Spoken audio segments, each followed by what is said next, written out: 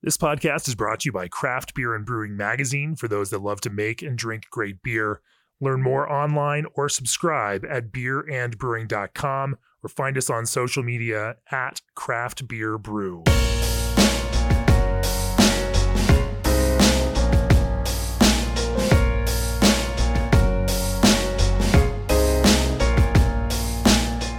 For this episode of the Craft Beer and Brewing Podcast, I'm back in Brooklyn, New York, and sitting across from me here at Wild East Brewing is Brett Taylor. Brett, welcome to the podcast. Thank you.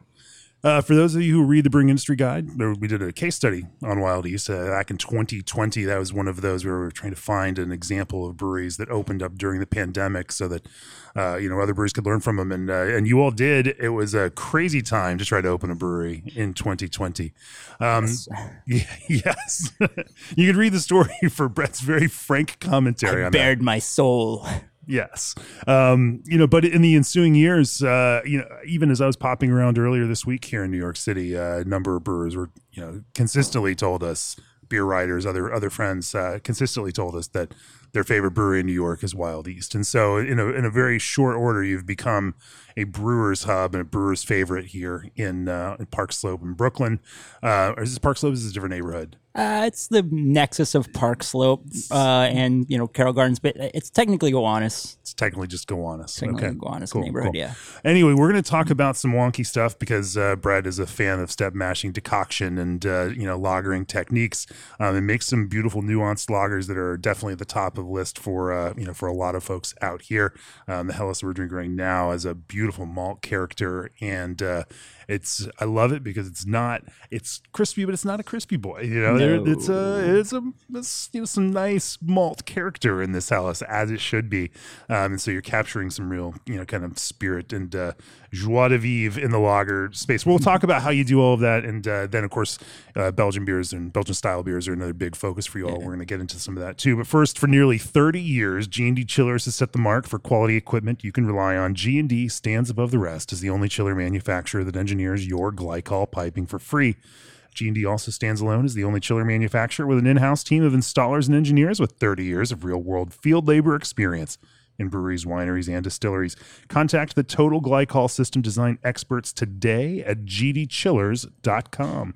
Also, what if you could take your favorite recipes and make a non-alcoholic version without sacrificing the flavor, color, or beer quality? NA, no problem. The Alchemator from ProBrew uses proprietary membrane technology to strip the alcohol from the beer without sacrificing all the elements like flavor and color that make beer great. Are you ready to brew like a pro? Check out www.probrew.com to learn more about the Alchemator from ProBrew, or shoot them an email at contactus@probrew.com today.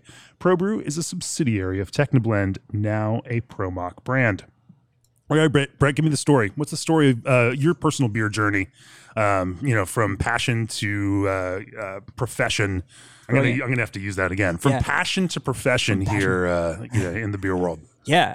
So the first time I ever tasted a beer was probably a Coors Light or a Schlitz or something like that in as a 10-year-old in the 80s.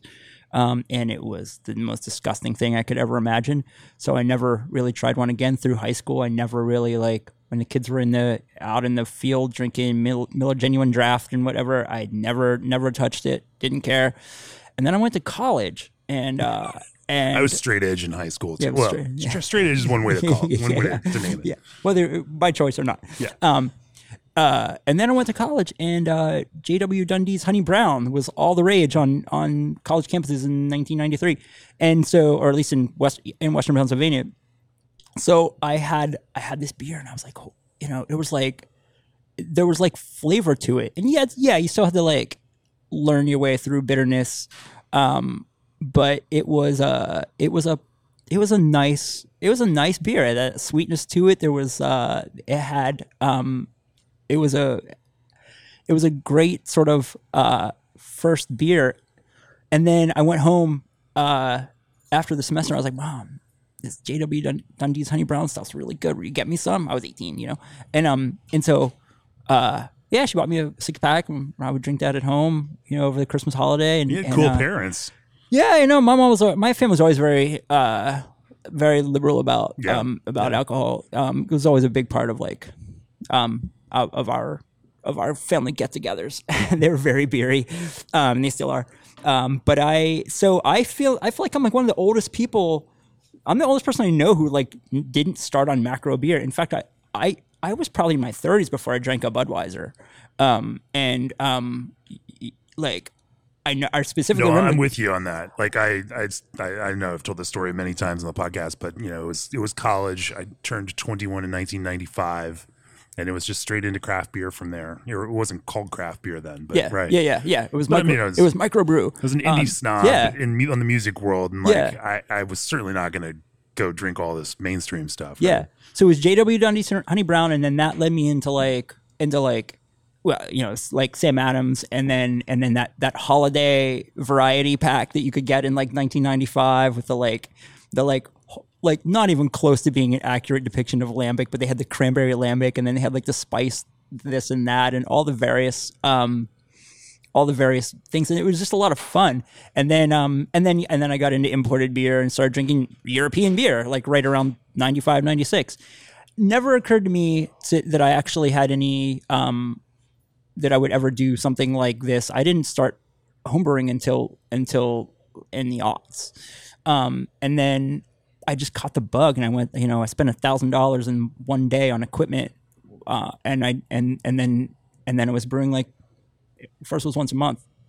Excuse me. Then it eventually got to like once a week, and when you're making sour beer, you can just keep making it and just put it in a corner and then see you next year. So then at that point I was up to about 150 homebrew batches or so. And I was like, and then I got an internship at 6 Point in 2011 and just did like cleaning and grunt work and that sort of thing. And then that was over and I went back to my, I had a career in journalism and then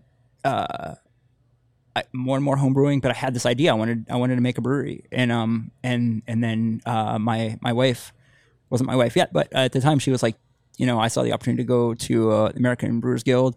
She was like, yeah, you got to do it, and so I did that, and then out of there, I started getting some job offers around town here, but some of them were just illegally low wages. So I didn't take those jobs, and then I finally got an offer for $15 an hour. So at Keg and Lantern. So that was my first full-time job. I was doing a little bit of part-time work previous to that down at Strong Rope. And then, you know, Keg and Lantern was my first full-time job. And then I bounced from there to Fifth Hammer, who are really good friends of mine. And they are personal friends. So they were like, I was brewing beer every day and doing one day a week on the delivery van, but I was kind of an internship on how to open a brewery. Like, sure, because they're friends, they gave me all their numbers, they gave me all their advice, and contacts, whatever I needed, and really, you know, them and KCBC. Fifth Hammer's up in Long Island City, which strangely enough is literally a half block from the apartment that I lived in with my wife and then my kids eventually, because we had kids while we were up here for 8 years down in Long Island City. Of course, there was nothing. There were no breweries back then. Yeah, there are now. There's a whole bunch of them. Yeah, and of course Fifth Hammer right there. Anyway. Yeah. So Fifth Hammer, KCBC, like they are friends of mine in the industry here who and there's others like Threes was hugely helpful and I could probably have a dozen others who just gave me a lot of great advice about how to do this and I found my business partners and we got this show on the road just in time to open up into the worst global health crisis in a century, which you can read about in exactly. Read all about it. The Brewing Industry Guide, case study back from 2020. Yes, Joe Strange. Well, so you decided to start Wild East. You've of course done the rounds and brewed for other brewers here. You know, New York is such a big place that it is possible to build. I mean, there's just it's like the streams don't cross that much between something like Fifth Hammer, in Long Island City, and here. Right. I mean, it's going to be an hour to get here. Yeah. Between the two of these places, like people don't just like, oh, I'm going to go up there. Like, Yeah. it's much more neighborhood focused like that. So, It is. so how did you decide then? Understanding that, but down in this area, there's everyone from other half that's walking distance here. Threes, Finbacks now got. I mean, it's a nice little focused area of breweries down in this area. So, how did you decide? With your partners, what you all were going to brew, what the focus was going to be, and how you all were going to, stand out and add something to the fabric of the brewing world here in New York City. Yeah, I mean, that to me, that was always the thing you needed to do. I saw where this industry was headed. There's 9,000 some odd breweries now, and at the time when we were doing this thing, there were 7,000 some odd breweries, maybe pushing 8. I've always felt that we are going to get. There's plenty of room for good brands, good ideas, good beer. Maybe the bars take it on the chin a little bit as a result because we become effectively bars. But I think that the idea of, hey, I'm going to open a brewery because I like beer and it's going to be fun and we make quote unquote good beer. I think those days have been over for longer than people realize. So I've always felt that you need to have a viewpoint, and for us, like, it was based around my history of making mixed fermentation beer as a home brewer, and then working on that to a degree in my professional career as well.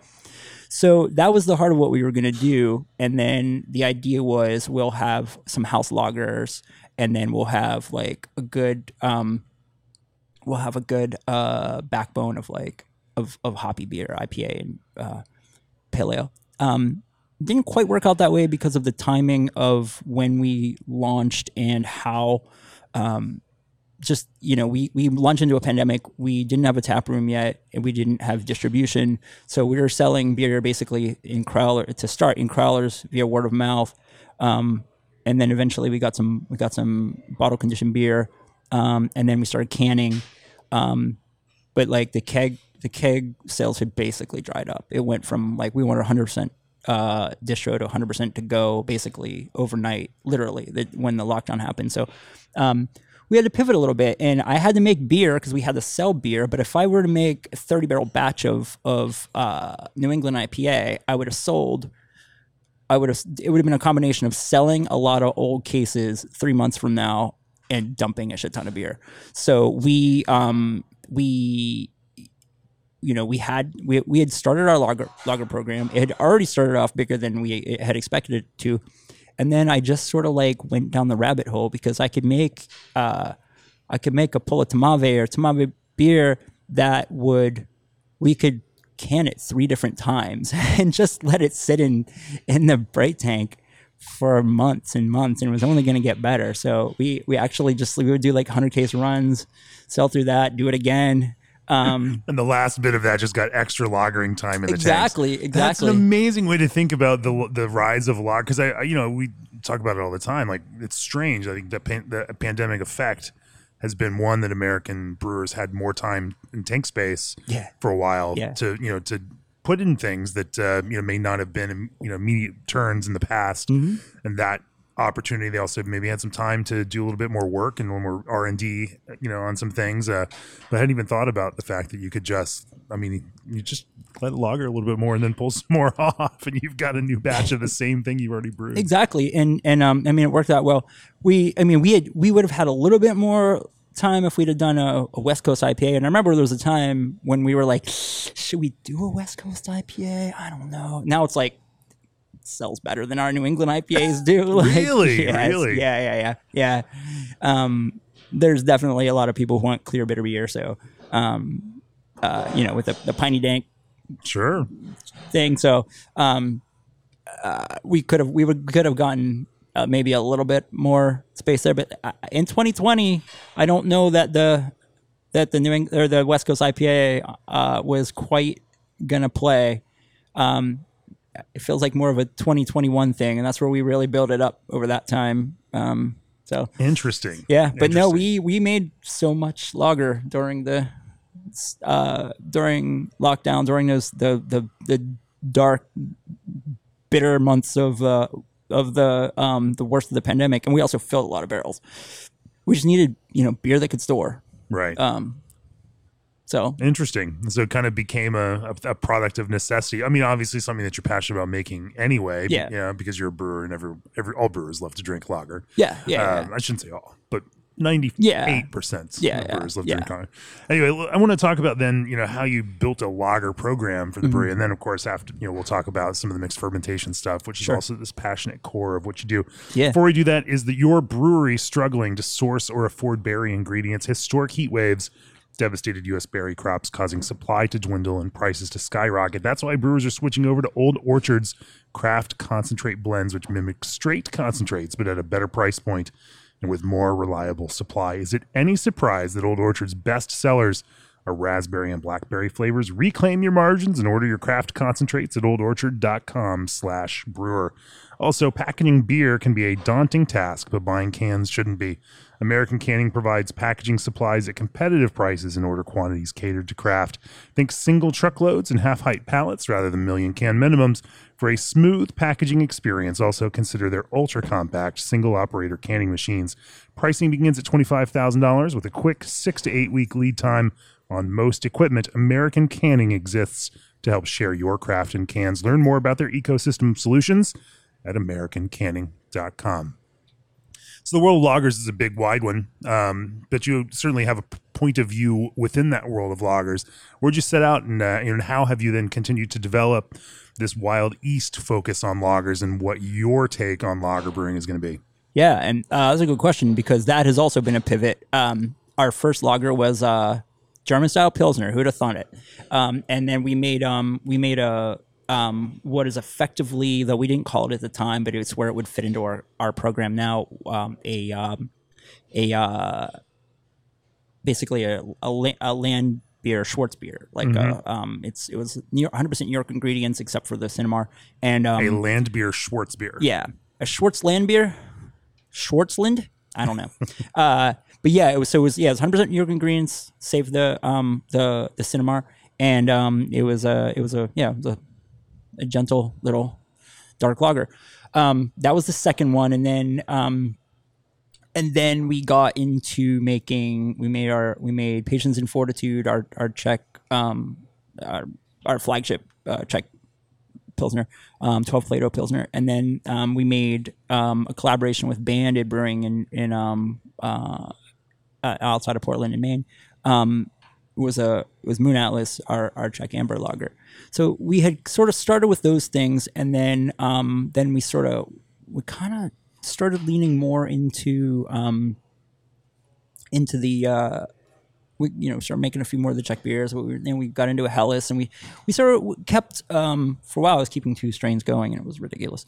Then we got into the Italian Pilsner, which became very popular very quickly, and now that we're growing and in this sort of I don't want to say post, but whatever we call it now in the grand scheme of COVID, the COVID long tail. wherever it is now, we have not seen tap rooms come back quite the way they were before all of this. So we've had to do a little bit of another pivot, and that's we've taken on a lot of distribution, and distributors want consistency. So part of that.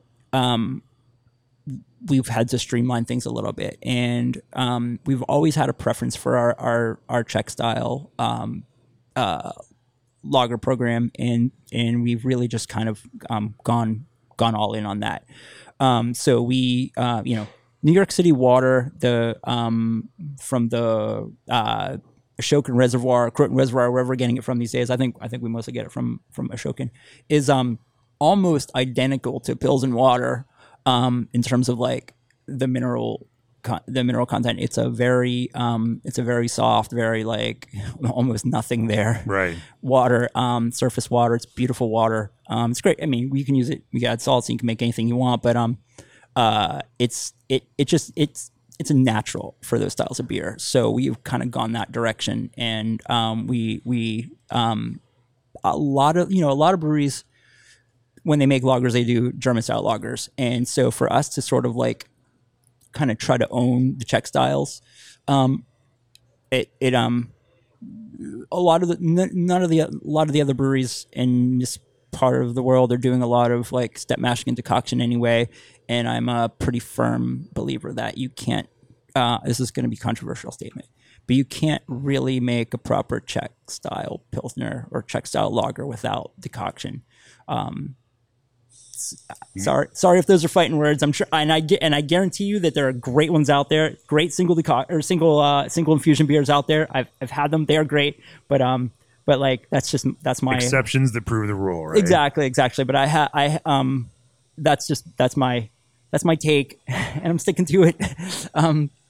Well, let's go through your process. You on your patience and fortitude, your 12-degree Czech style pilsner. Yeah.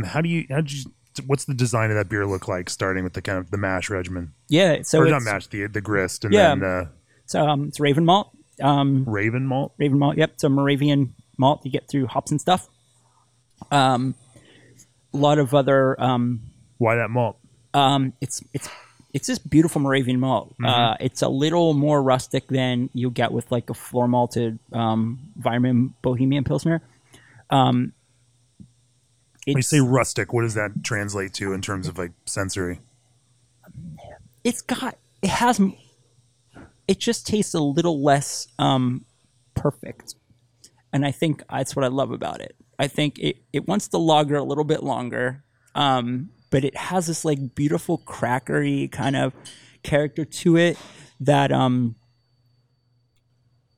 it sings to me, and I think it's really it wants a longer protein rest, and it really behaves nicely with the mash regimen we use, which is a protein rest, then like a really thick protein rest, and then we had some water to bring it up to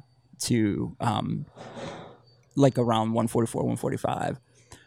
Pull a decoction off of that, boil that, send it back to raise it to like the 158, 160 range. Then we pull another decoction to take it to mash out. It's made for that kind of work. Yeah. Whereas I feel like if you're gonna have a great that's a stressful process. It's a stress. Yeah, it's time intensive. But like the flavor wise, I think you can make, and I know breweries who make really good single infusion beer with that malt. But it responds really well to that process. It's made for that process. I think that like, yeah, I mean, anyway, that's I'm not sure where else to go there. Sure. Yeah. So from malt, and that's just 100% Raven malt. Yeah. And you just we're talking about the decoction process with that. Are there any peculiarities to the way that you decoct through that in terms of time or other things? So I have a 2-vessel system that has a little bit of extra process piping for moving things around. So I have a 30-barrel Abe system.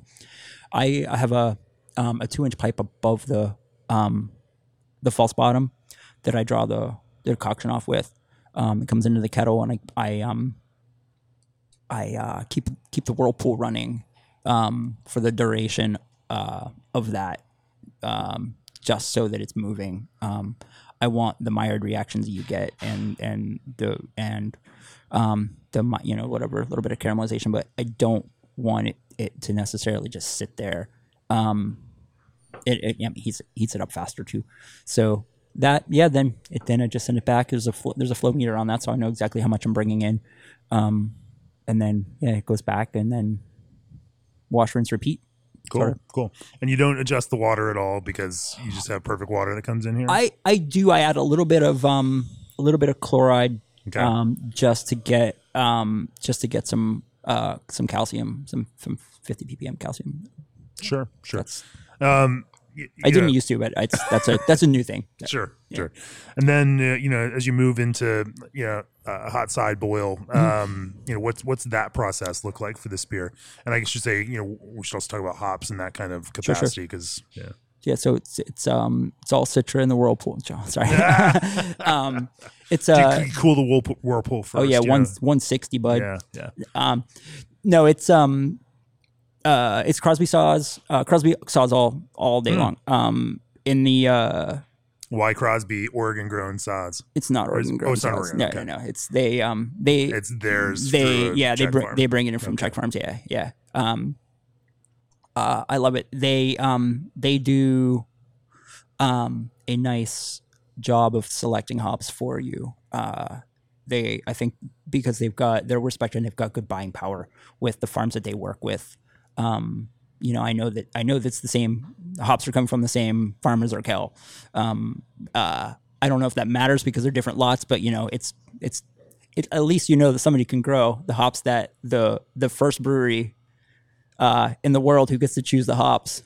Probably, I don't know. I'm making that up. If I'm really thinking about it, I'm pretty sure that they use that story for every hop grower, in that area. Because if you're Pilsner Urquell, you're buying a lot of hops. You're buying a lot of hops, and their hop farms are generally not very large. Yeah, and exactly, so exactly. I imagine that Urquell buys hops from Yeah, pretty much right. every single farm. That's right. Yeah. And so just by default, every single one of them also sells hops to Urquell, which is great because they can still tell you that it's the same story. Yeah. And meanwhile, some of them Urquell's probably like, I would never use that after like a 60-minute edition.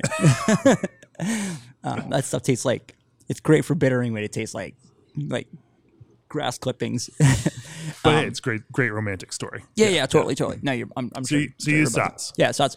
Even though now this crop year is going to be, really a terrible, Yeah. horrible thing for Yeah. sods brewers. I'm a tiny brewery and I have a contract that should cover us. Yep. I might get I might supplement with a little bit more from a different grower. But yeah, I'm probably good with what I have. Unless I have to go to. So at the moment we make, we have like our production turn is we brew one ale and one lager a week. And it's like, Patience and Fortitude are, then our Italian Pilsner, La Ultima Moda, and then something else. And it's just that, over and over and over.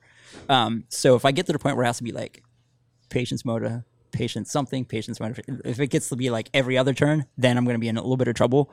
But I think we're pretty good for right now.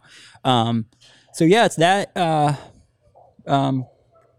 first wort, then some 30-minute edition, some like later in the boil edition, and then knock it out in lots of yeast at 52 degrees. I was doing less Lots yeast. of what yeast? Oh, I use the Urquell strain. Yeah. I was originally doing 48 degrees and a little bit less yeast, and now I've increased the size of the pitch and the temperature. I increased the size of the size of the pitch because I increased the temperature. I wanted them to not work very hard, but I wanted them to work a little bit faster. Yeah. So yeah. And the baseline is I'm usually good. I mean, it's splendid at like usually around day 5. We harvest yeast at day 7. And it crashes somewhere in there. Once it passes VDK, I think it's probably good. I mean, we're literally doing a VDK test at this moment. We'll see. I think it's probably ready to crash, and then it'll just like cold condition in primary for a week, and then it'll transfer to bright next week. We use brights for lagering because I didn't build a lager brewery. No, you built a wild brewery. I built a brewery that could do a lot of things, and I've had to add 2 bright tanks since then. One of these days we'll get around to some horizontal lagering tanks, and it'll be lovely. But we have to. Will it be lovely, or will it just be a whole new world of hurt to clean and yeah, else? of course, yeah. But that's lovely. Yeah. I mean, you know, if I didn't enjoy some pain, I guess I probably would have gone into something that made actual money. So Right. Well, let's talk. I mean, I'm curious. You know, how would you define like some of those points of, you know, kind of excellence through the process? Like, what are some of those pieces that, you know, as you look at the entire brewing process for this beer, that you think set apart the way that you do it, and what you really pay attention to? Maybe some of the smaller things that may get overlooked sometimes, you know, in the rush of, you know, brewing and fermenting, that you think make some outsized positive impacts on the beer itself. little things, honestly, like doing that transfer really, really slowly. I think that you know, avoiding any breakout in the, and you know, we've spunded this beer. We've got this like beautiful natural carbonation.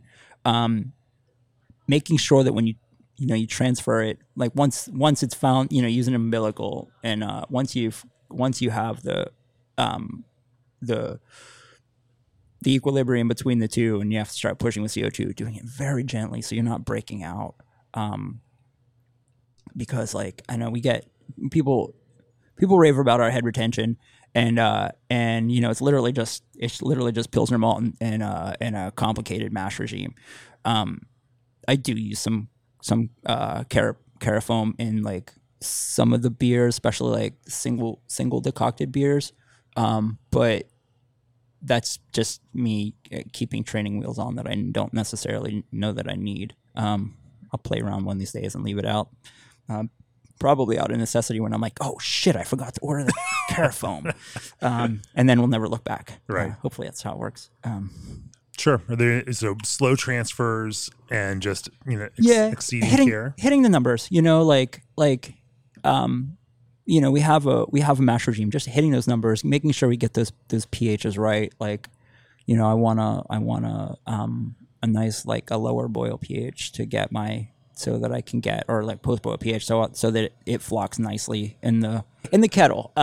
So, you know, so that we can run off like nice clear wort to start. You know, everything is always I'm always tweaking. I haven't written an SOP for any of these beers because I've never done everything exactly the same twice, probably, maybe, but I'm always fiddling, like, what if I lengthen out you know, the beta rest for an extra like 20 minutes? What'll happen? And then you see like What happened? you get better fermentation. You get a more like a higher attenuation.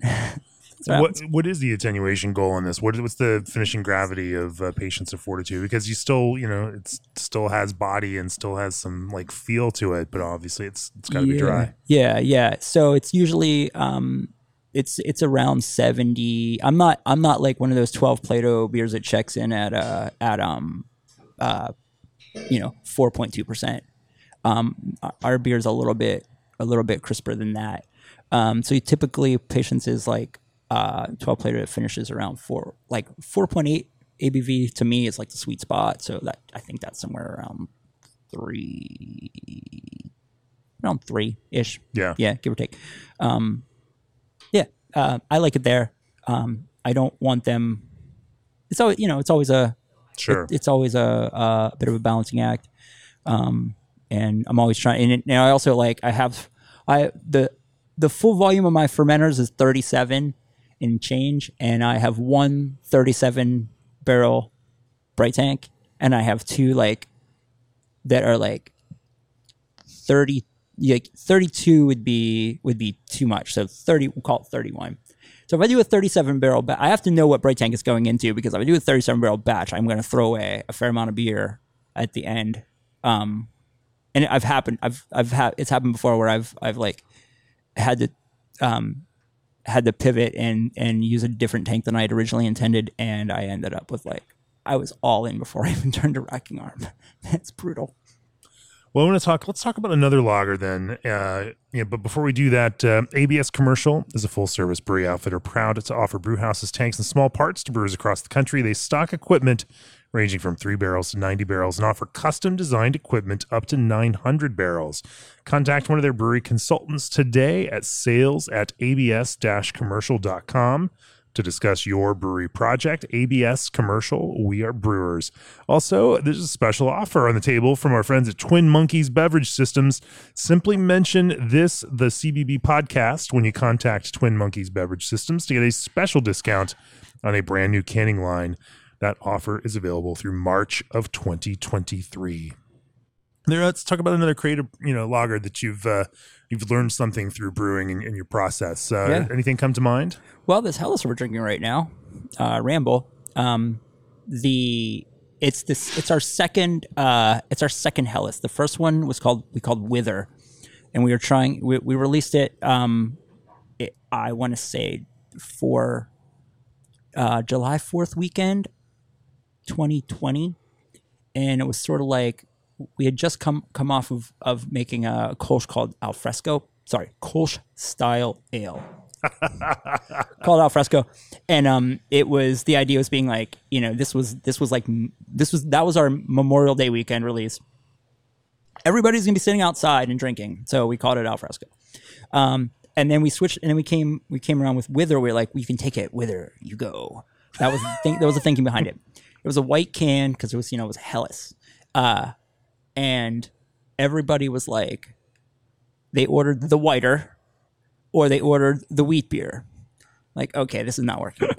So we came back. There's a branding lesson for you. Yes, sure. Exactly. So we kept the can color the same, and we changed the name. But I was like, I'm not going to just change the name. We have to do something different. So I was like, how do I want to improve on this beer? Which I was pretty happy with it, by and large.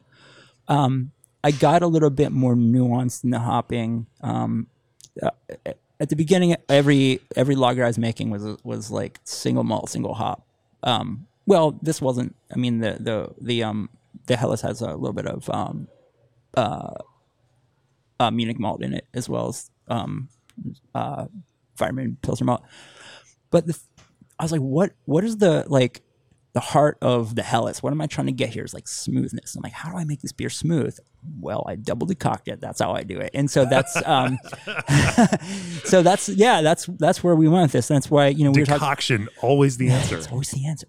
So when we were talking about, we were talking about this before, and you're saying like how smooth and malty it is. I'm like, yeah, I mean, it literally, like, I wanted to like really, really, really capture that. And you do that on the recipe sheet, but you also do that in the mash tun.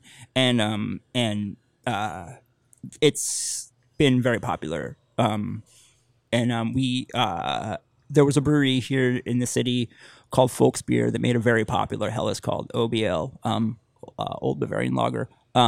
They did not survive the pandemic. Yeah. They were a pretty beloved brewery. So there was definitely not an opening for like a New York City, a well-made New York City Helles. So we were, it's not that we were thinking about that. We started making these beers before, while they were still around. Basically kicking our ass in the out in the market on Helles. But like we are sort of this is the beer that's around a lot. Maybe the most readily available. I'm not sure. I've only made it.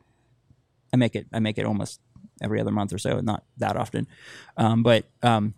Yeah, it's just like one of those things that if you want to Helles in New York City, probably your odds are best that get it here. Sure. So talk to me about what that structure looks like on this. How do you, obviously double decoction is your answer to the smoothness, but where's the malt fit on that, and is there any different approach to water, since this is not a Czech style beer in a sense? Yeah, no, definitely. I definitely go a little bit more gypsum heavy on this one, and there's a little bit. It's a different approach with the hopping. It's not a, like I call Patience, and the 10-plater version of Patience and Fortitude is Little Patience. Both of them I call them like Saz bombs. And I love. I love the hop, so it's great. This is just a delicate sort of Weyermann. It's all Weyermann Pilsner malt, and like I said, a little bit of Munich. and just to help layer in a little bit of subtle flavor. But yeah, most of it's done in the it's done in the mash tun, Sure. and the kettle, I guess. For the How's the step mash vary for? Yeah, does it vary at all? It doesn't vary very much. Not very much, no. By and large, I think with environment, I can go with a shorter rest times for like the beta and alpha rests than I do with Raven. Raven being, I mean, it's good. It's well modified malt, but for whatever reason, I feel like it wants a little bit more time. Whereas the environment stuff, I feel like it takes off pretty quickly, especially like straight ahead environment Pilsner malt. Like it responds quickly. I think it's more or less been made for a single infusion. And your calculation is looking at the speed of fermentation and how and the quality, that attenuation curve on it. Yeah, basically. And then you tweak from there. Sure. What's the hop approach on this one? It is it's a little bit of it's middle fruit early, and then a little bit of middle fruit and tet, sort of mid late. And yeast, obviously, this is going to be a different strain, isn't it? It's not. I had to pick a house strain. So there you are. Yeah. So I use Urquell for it, but I don't make my life easier by using that strain. We won't tell anybody. Yeah, I just told everybody. No, like if I could, I would essentially have a full on like Czech and German lager programs, but it's a lager program right now that leans pretty heavily Czech. But keeping a separate yeast does not make a ton of sense for me. So I choose the one that's most appropriate for the flagship beers, which also is it's not the easiest yeast to use. Yeah. Yeah. I mean, what challenges does it just throw at you in fermentation? You have to. I mean, what I love about it is that I think a lot of times like having something to clean up is a good thing. I think there's some flavor development that happens, and this is purely anecdotal. But for me, I feel like burning off some sulfur and some diacetyl takes you to a better place when it's all said and done. But you got to do those things, and that's what the thing is with this yeast is like if you don't derest it, you're in trouble. Because I've gotten into that trouble. Sure. In a non-climate controlled cellar, I mean it's vaguely climate controlled in that where we're sitting in the barrel room, there's a we did, because we do private events and stuff back here. We do have a little bit of event, and I have the process of making beer helps to warm up the other side of the cellar where the brew house is. But it take a few days sometimes in the dead of winter in New York City to like get a good proper diacetyl rest. So yeah. Are there any other details to this one? I mean, I'm still taken aback by just the smoothness, but also just the fullness, the fullness of the malt character. It just feels so nice and round, like plump even, and so while it has that kind of crisp edge character, I can't even keep using that word, but like still has that kind of that lager expectation of cleanness, but with this beautiful fullness as well. The reason we do, as I go through this whole speech about how we like focus mostly on Czech style beers, or that's the main focus of what we do. We do keep this around because it fits for a pale lager that's not heavily hopped. It fits into a place that I don't have a Czech beer for. I think you need to have like a malty but like not heavy lager in the lineup. This one is a little, it's got a little bit more. It's a little bit like more robust than maybe some would be, but it drinks very easily, and it's ABV under 5. So, you know, we're still very much in lawnmower land, I think. Yeah, no, and that hop character becomes this kind of very, very soft floral, maybe small hints of lavender, but also just a little bit of that, you know, noble herbal spice also too. Not strong, just nicely rounded over and smoothed over and just kind of sanded down into a, you know, a nice smooth edge. Yeah, it's really, really wonderful. Are there any other, you know, especially, you know, finishing challenges that this one poses to you, or is it pretty standard? This is a very well behaved beer. You know, the 10 and 12 Plato beers take a little bit more. They don't clear quite as nicely, but like I don't find any of these. I find things occasionally, but I typically, most of the lagers I've always said we make like a quote unquote rustic lager, Sure. Which is like, how do we even define that? But I think that's just, it's an ethos more than anything else, and mostly just like using good ingredients and kind of staying out of the way. Sure. Let's shift gears now again and talk a little bit about brewing West Coast style IPA on this largest city on the East Coast. Talk to me about your approach to that. I'm curious. I mean, we've certainly seen. You can't say that West Coast IPA is back. It never left. It's always exactly. It's been a commercial powerhouse, you know, all through the rise of hazy, juicy IPA.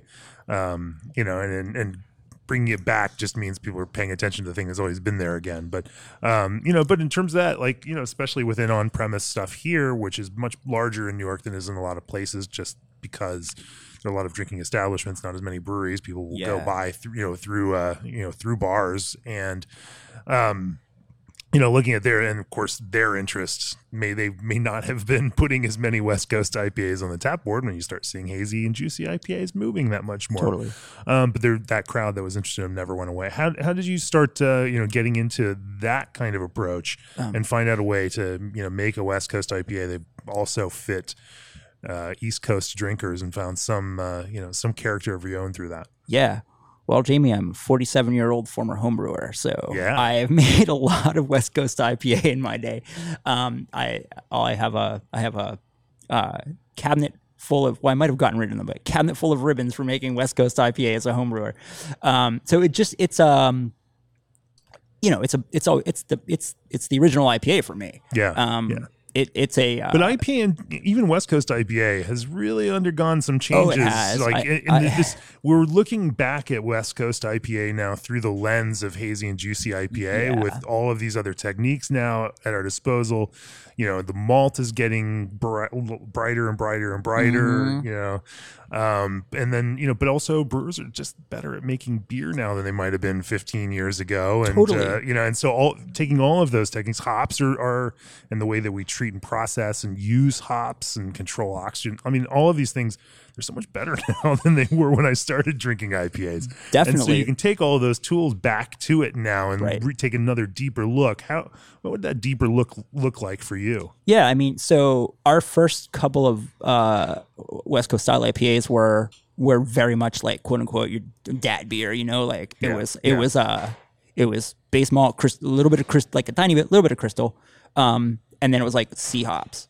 And then one caveat here is that I have only room for one house ale yeast, and it has to be able to make good New England beer, West Coast beer, and English beer. And to me, there's only one strain that can do that, and that's Conan. Conan in a West Coast IPA has to be started very cold, and you have to slowly ramp it up. But you have to not slowly. You have to carefully ramp it up to keep it going and not stop working, but also not create too many esters. If I had the space and the tank space and the wherewithal, I would American ale yeast, Chico it, whatever you want to, whichever your preferred version of it is, all day long. But it's just not an option. So yeast management. So you're making West Coast IPA the hard way then? Yes. But, so here's, we made the first few batches we made were like very like, Cascade, Centennial, Chinook, Columbus, Simcoe, a lot of that sort of thing. And then, I get people from the West Coast would be coming to visit, and they would be like, "You're like, yeah, but we don't really make it like that anymore." Right. It's like it's Pilsner malt and like Mosaic. I'm like, okay, well, so that I get you, I hear you. I haven't been to the West Coast. I haven't been there probably since like 2016, 17, somewhere thereabouts. And I definitely noticed like that they make a lot of IPA there that's like modern, and I get it. And so that's when I started thinking about like, okay, let's do modern takes on a West Coast IPA. It'll be clear, it'll be bitter, but it'll have, we might play around. And one that we did recently that was pretty popular was called Punk Lullaby, and that was Eureka hops from Hopsteiner. And shout out to Heather for happening to pop in when I was desperately seeking some Simcoe, which I'd burned through my contract on, and she suggested that Eureka might be a good replacement. So we paired that with Mosaic, and we made a very nice little beer. It was actually the fastest selling beer we've ever made. I think we sent out 30 barrels in like 4 days. For us, that's very, very fast. And so, something like that. It had the bitterness and the dankness, but it also had like some of that that modern, like more than just grapefruit and orange zest kind of forward fruit character that you get from Mosaic. That was fun. The one before that was I think probably our favorite we've made so far, Mondo Generator. Straight up, like that one even had a touch of crystal in it. Don't tell anybody. But it was Citra, Simcoe, and Columbus.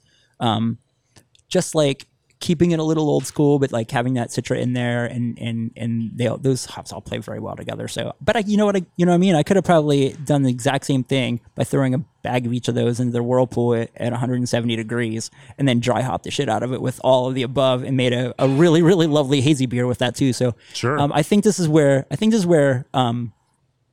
maybe where we've gotten to with IPA is that like it's really just how you dress it up, like your yeast choice. Do you put any like oats and or wheat in there, or are you just like base malt? Oh yeah, and Pilsner malt. Apparently everybody uses Pilsner malt on the West Coast now, which is like not me. I just use RAR, but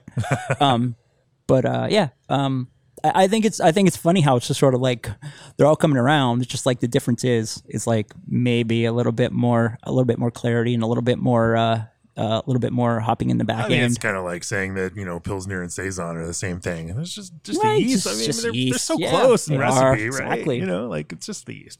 And in this case, right? Yeah, I think there's a lot of commonality on those, but that's I think what makes it interesting that they exist in a dialogue with each other. And that there's this push and pull between them, and they don't exist in separate worlds. They are evolving. In this evolutionary process in this kind of symbiotic way. Totally. It makes it very cool. Well, how else do you try to appeal to modernity with your West Coast IPA? I mean, that's about it. They do well. I think there's a lot of we hear people all the time say like, oh, I'm kind of over a New England beer. I've had so much of it. That's all there is. And like, for us too, we are. What does bitterness look like in that beer? It's like 60 IBUs, somewhere thereabouts. We hear, we're in a neighborhood that has some of the most renowned hazy IPA makers on the planet, and they're very good at what they do. Yes, and they are. I'm like, I mean, we make hazy IPA because we need to have it for our tap room, and when I make it, I'm trying to make the absolute best one in the world, but more than anything, we make it because when people come here, I think the majority of people who drink IPA, they're not looking for like a certain beer by a certain brewery. They're going to a place to hang out and have fun with their friends, or they want to take something to a party with them. they're gonna, if it's the style of beer that they prefer to drink, and they're gonna sit and drink the same one all night. So like, it's not I don't need to have five. I can't have five because they just totally cannibalize. Whereas like if I have five pilsners, people will go down the line. I mean, they might, sure, I'm sure they go down the line the same way they do at other places, but like with IPA, but it doesn't seem to, like when we've had more than one here, it's just one always just gets like, it's always the older one too. So it is interesting, and I've heard the same thing. Like they're like, well, we could put two of them on, but then each one is going to do half as much as the one we have, and so we choose where we want to go on that one. So, Brett, let's talk a little bit about the wild beer side of the Wild East beer program. Clearly there's a homebrew passion for you that you've now translated out here into the commercial world. Where did you approach it from? And how did you intend to, again, make something that felt like you all in this bigger, broader, wild, sour, funky beer space? Yeah, I mean, I had this grand idea that I was going to come into this with these like homebrew cultures that I'd been repitching, and then I sent them out to be banked, and once I got them back, I didn't like them at all.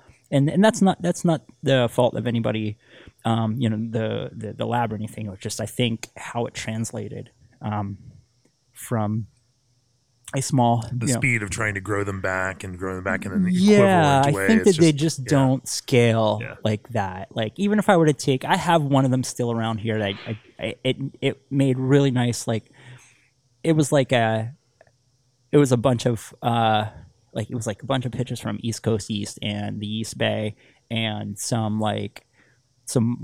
cool ship, Brooklyn cool ship. Yeah. I used to have in my old apartment. I was up the hill in Park Slope, and I was close to the park, close to the cemetery, and I had a persimmon tree in my backyard. It was like natural, and I did make some cool ship type beer there.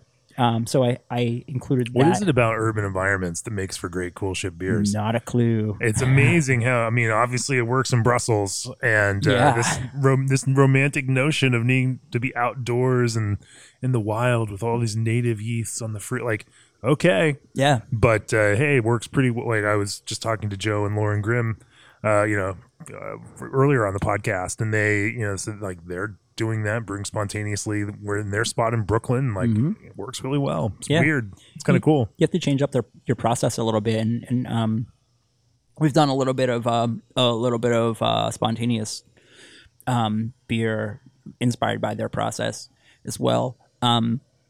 But I had that grand idea that was gonna be, it's gonna be like this romantic, like bringing these cultures with me, and it didn't translate. So we started off very carefully.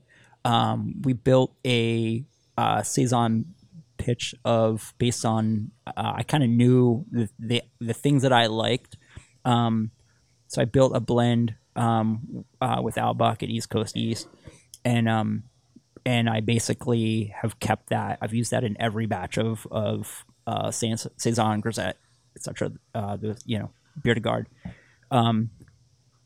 that we've made, and I oftentimes will have to co-pitch it with a fresh pitch of the Saccharomyces component, which is a blend of a couple of Saccharomyces strains, Diastaticus strains, and so it lives on through every beer, and then I have this 30 barrel foeder over here that so you do that because the acid producing portion of that culture tends to overpower. You want it to still be able to ferment out that faster and give them a little less to work on then. Exactly. It needs to taste like when it's young. I want you to be able to taste the saison, a clean saison kind of character.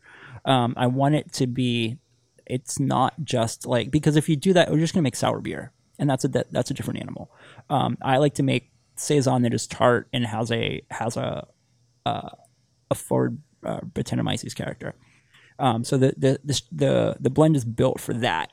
So oftentimes we'll need to to have the sack portion of it re-upped.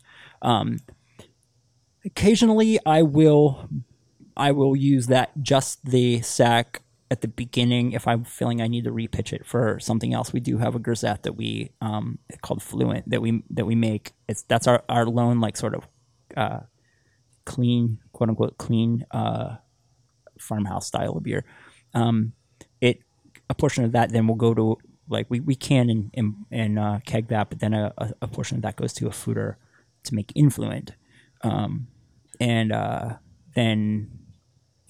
Then that gets packaged. We have a Saison Solera over to our right over there that we use for contour interval. I used to be a map maker, and the idea of the contour intervals, the lines on a relief map. Yeah. There's an interval between those lines, and that's how you show elevation.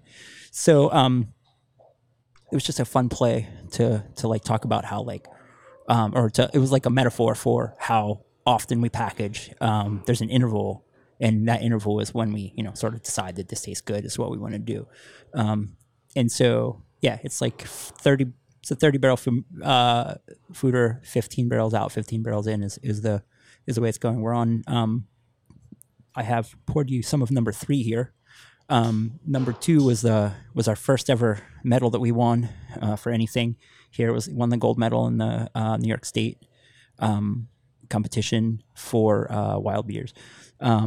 So this is Contour 3, which is a little less tart than that one was. I upped the that was the outside edge of where I wanted the acidity in this beer, so I upped the hopping rate on it a little bit. I like that sort of like almost like I like a minerality for sure in my Saison, but I also like there to be like this very subtle interplay between the bitterness of a Saison, like from the bitterness from the hops, but also the acidity.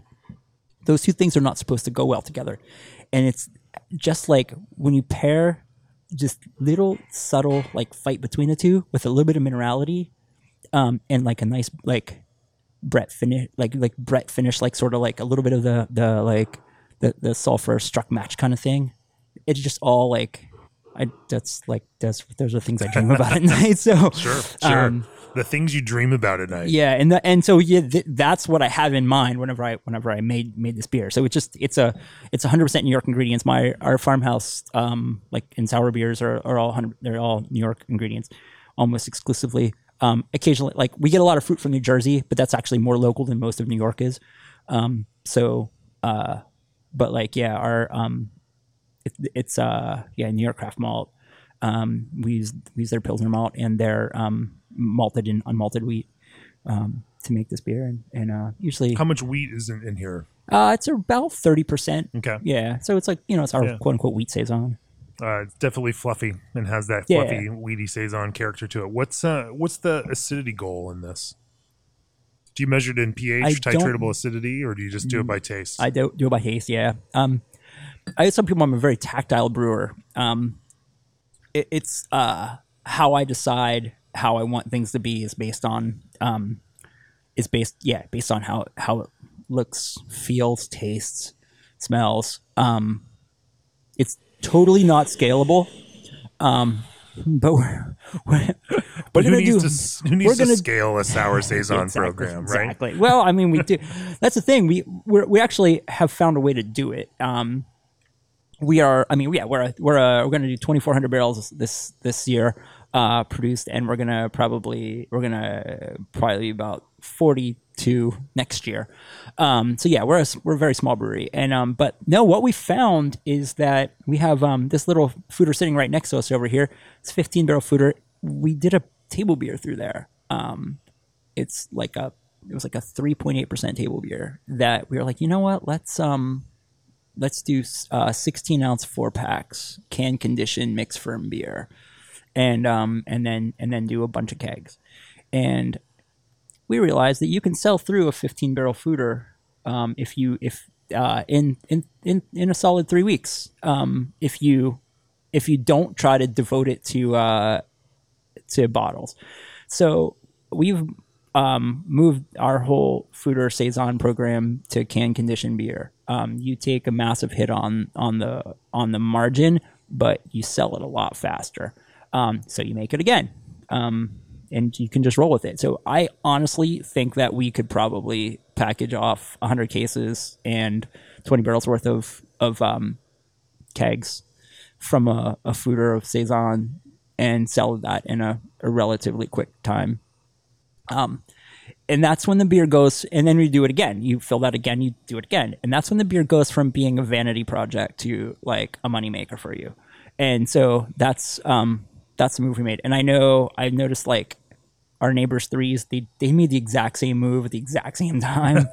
and Yeah. and like, I mean, we think the world of each other, and seeing somebody else do that at the same time, some of their respect. It's confirmation. Yeah, that confirmation that it was a good move because somebody else made that business move as well. And we noticed, we've seen like Allagash doing some mix for himself in cans. Yeah. We've seen like La Petite Prince is now available in cans. Saw that.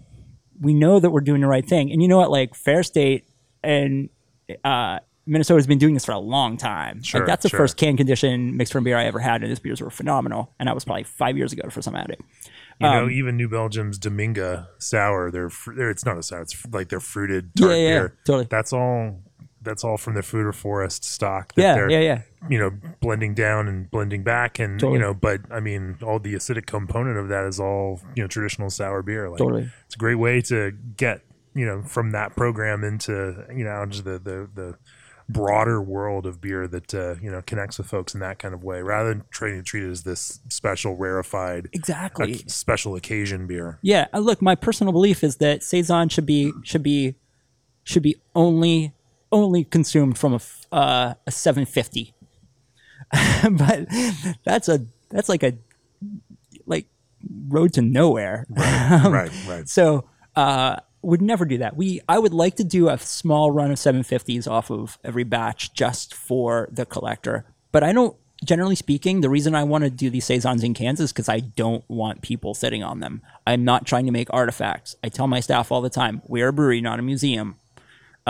We gotta move this stuff. And because like there's a tendency which we fall into as beer makers that like, oh, this took a long time to make. It's got long-term package stability. We should save some. Like, you know what? It doesn't really benefit from sitting in the cellar for another year. So like, move it, do it again. Let's go. So yeah, that was the move for the cans. Barrel aged sour beer, fruited sour beer will continue to be in bottles because I'm fine with that having some shelf life to it. But like, Saison is not stick your pinky out beer. Sure, I try sure. to make it be, but I don't want it to be consumed as such. I want it to be treated as everyday beer. And when you're selling a 4-pack for only a little bit more than you would sell a 500 milliliter bottle for, honestly, you're going from like $12 or $13 to like $18 to $20 for a 4-pack. But you're selling 4 experiences, and you're telling consumer this is not something that you're going to put in the closet or wherever you store your beer at home.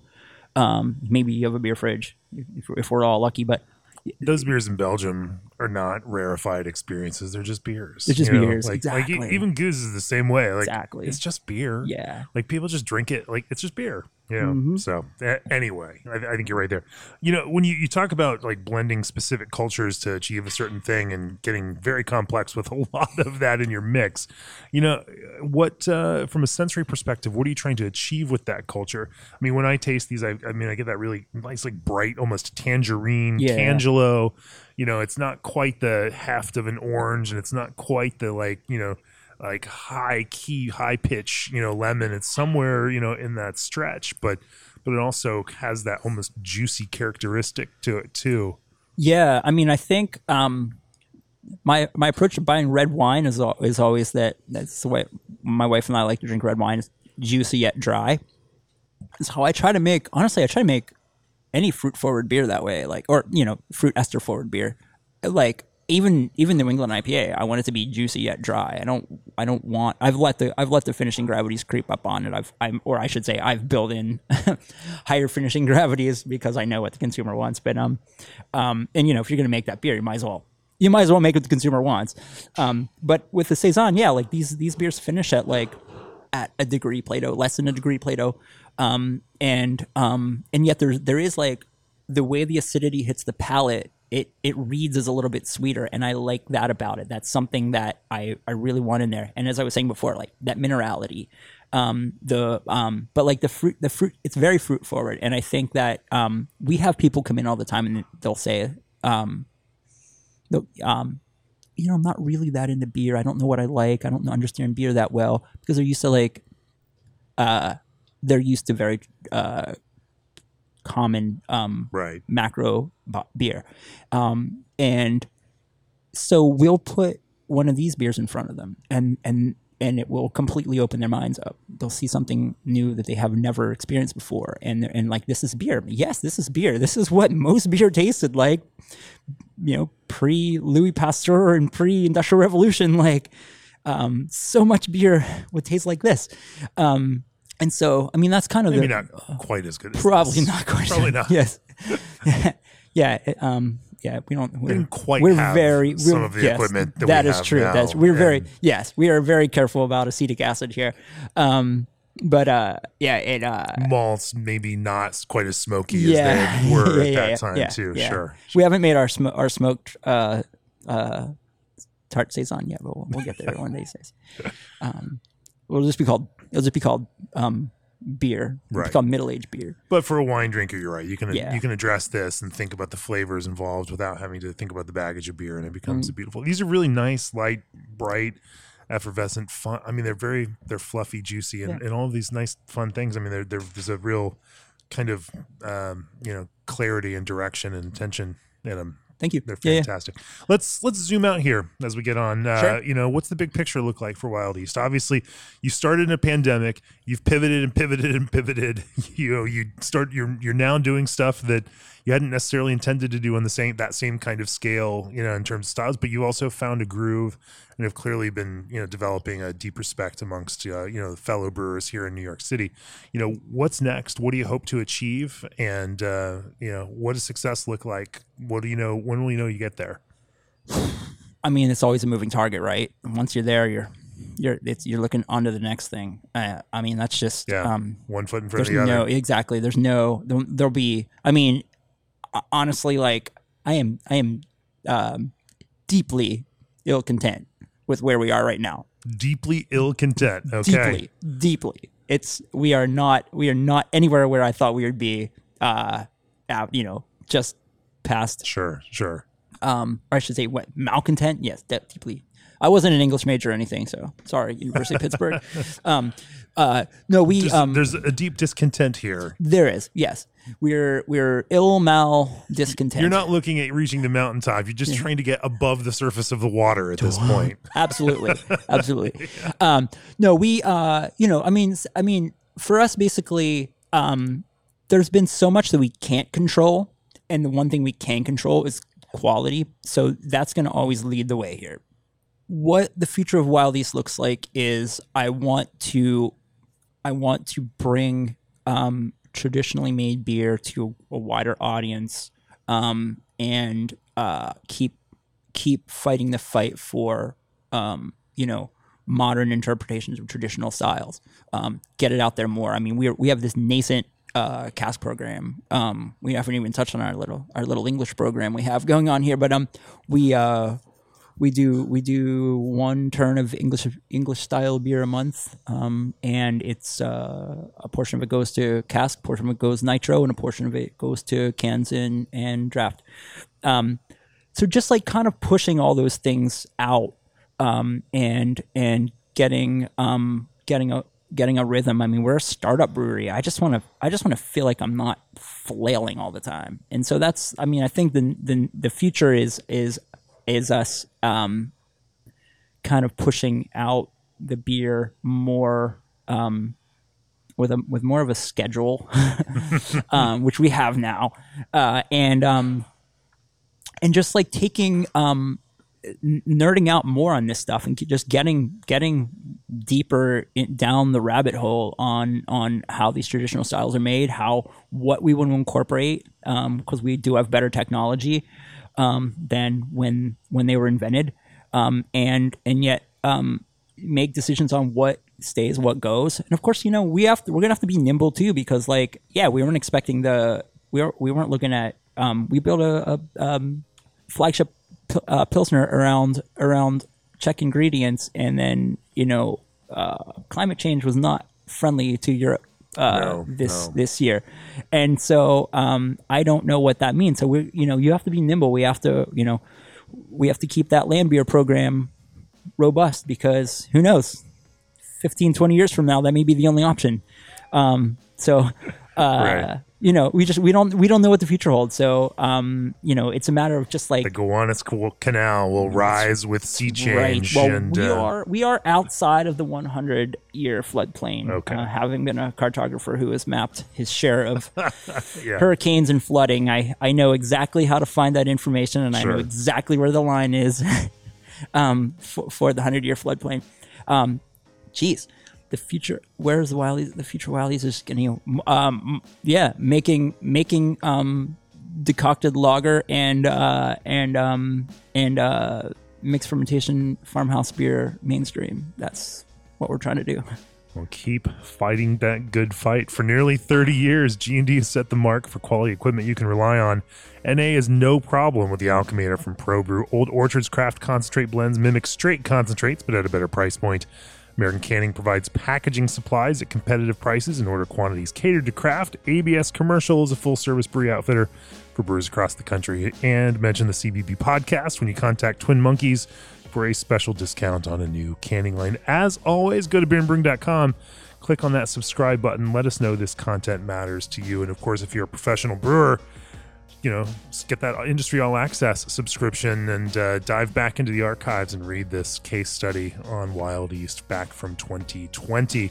Brett, if people want to learn more about Wild East, where do they find more about you all? We're on the Instagrams at Wild East Brewing. We are our website, wildeastbrewing.com. We are also our Twitter is Wild East Brewing. And the tap room and brewery are right here. Tap room brewery right here, Brooklyn, New York. Yeah, we're 4 breweries within 4 blocks, so we're a great little hang. Everything from our eclectic array of being a rotator bar that's all made in house to Finback's sort of very like hype type beer approach. They're a very good brewery though. Sure, good pals. And Strong Rope, 100% New York ingredients. Very sort of English focused, but they've gotten into a lager program and they're doing a little bit of everything now. It's awesome. Threes is one of the best breweries you're ever gonna come across. And then there's other half guys who are right nearby. That's all walking distance. So crazy. Yeah, nice little beer center right here in Brooklyn, New York. Well, Brett, thanks for joining for the podcast. It's been awesome talking with you about brewing. Yeah, thanks, Jimmy. Yeah, cheers. Cheers, yeah.